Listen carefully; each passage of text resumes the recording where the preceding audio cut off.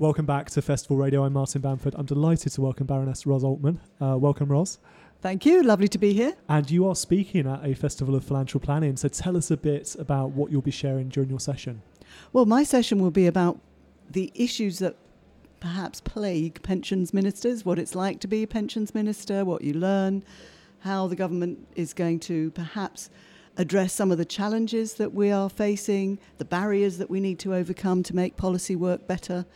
It will be a discussion as well, so there won't be just a presentation, but also an interactive discussion with Steve Webb, who was the minister before me, yes, and knows a thing or two about pensions. So we're now just over 2 years on from pension freedoms. In your judgment, was it a success? Was it worth doing? Has it improved outcomes for consumers? I think pension freedoms are absolutely brilliant. I think for many people they've been a huge success and far, far better for them than the previous regime, which forced most people to buy an annuity that they may not have wanted or needed. But there are plenty of challenges yet to help more people make the most of their pension savings. And one of the things that we have tried to do just last week in the House of Lords is require everybody who wants to take money out of their pension or transfer to another pension to automatically get the free guidance that the government has set up, so they understand what the issues are, what the risks are, what they need to consider before they make what could be an irreversible transaction. And if it's the result of a scam, it could actually lead to them losing their whole pension. So we've got a guidance service. We need people to be directed straight there. That itself is only a start. Most people probably would benefit from independent financial advice. Once they've had some guidance and know the questions to consider, they might want to work with an expert financial advisor to help them know the answers that are right for them as well. Now, you mentioned pension scams a moment ago. Obviously, that's something as financial planners we're keen to see dealt with, and lots of us supported this petition calling for a pension cold calling ban. I understand that's currently going through the House of Lords and there's some amendments being suggested. So could you update us on where the pension cold calling ban is right now and what's likely to happen next? Well, 2 weeks ago, again, a cross-party group of us were working together and put down an amendment to force the government to introduce a ban on cold calling and put it into primary legislation. We had to do it in a very convoluted way because the government itself is not very keen on passing these laws. I don't know why. But we put that to a vote and that passed. So that amendment is in the bill.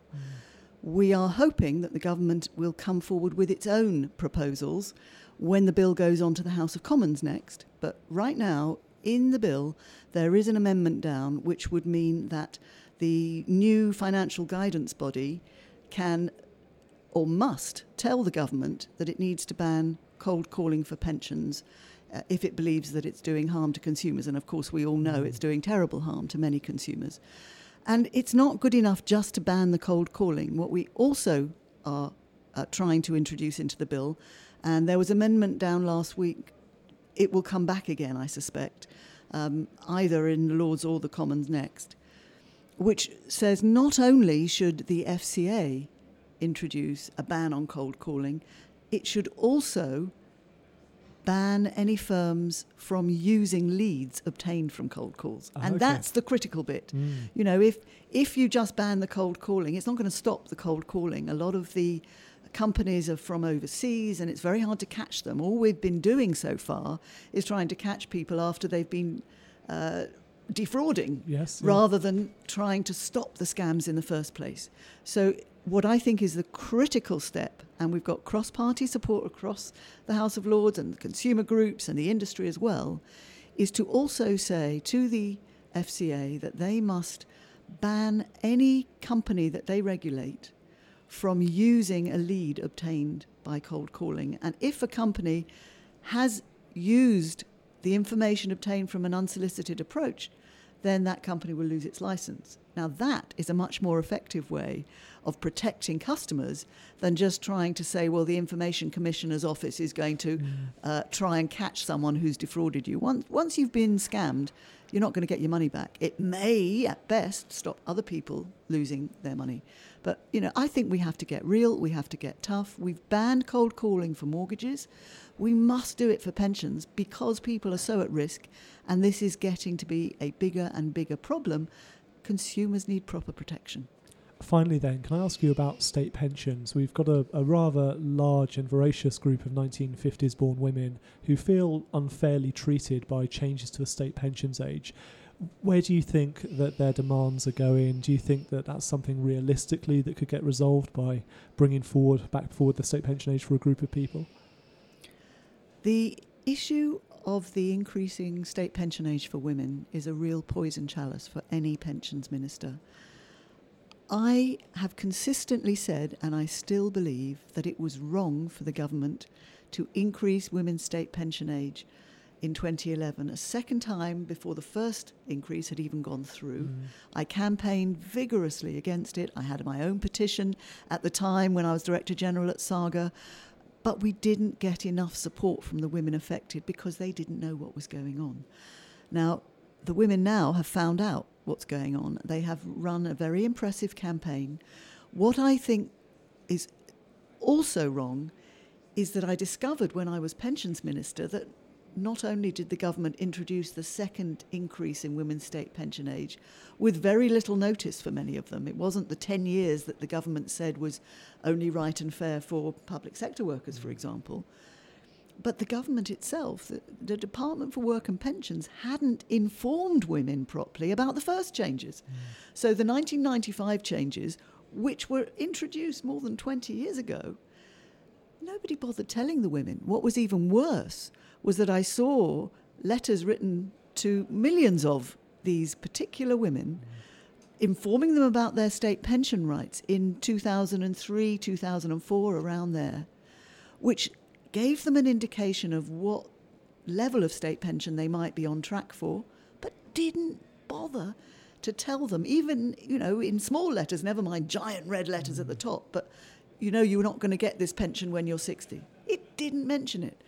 It might have included a leaflet, but it didn't tell them to read the leaflet because their state pension was changing. Government websites were still saying that women's state pension age was 60, even in 2016. So this is a monumental failure of administering what, is an understandable and not unjustifiable policy. What I think we need to do now is make sure that we do help those women that are genuinely facing hardship, and there are many of them, as a result of the fact that they're not going to get the state pension when they were expecting it and when they were led to believe they would get it. There are many women who are facing real problems because they were planning that they would get a state pension at 60. Many of them have no other pension. Women are very much the poor relations in pensions, and they therefore have very little, if nothing, to live on. Some of them have retired, some of them are too ill to work, some of them are caring for loved ones who they can't leave.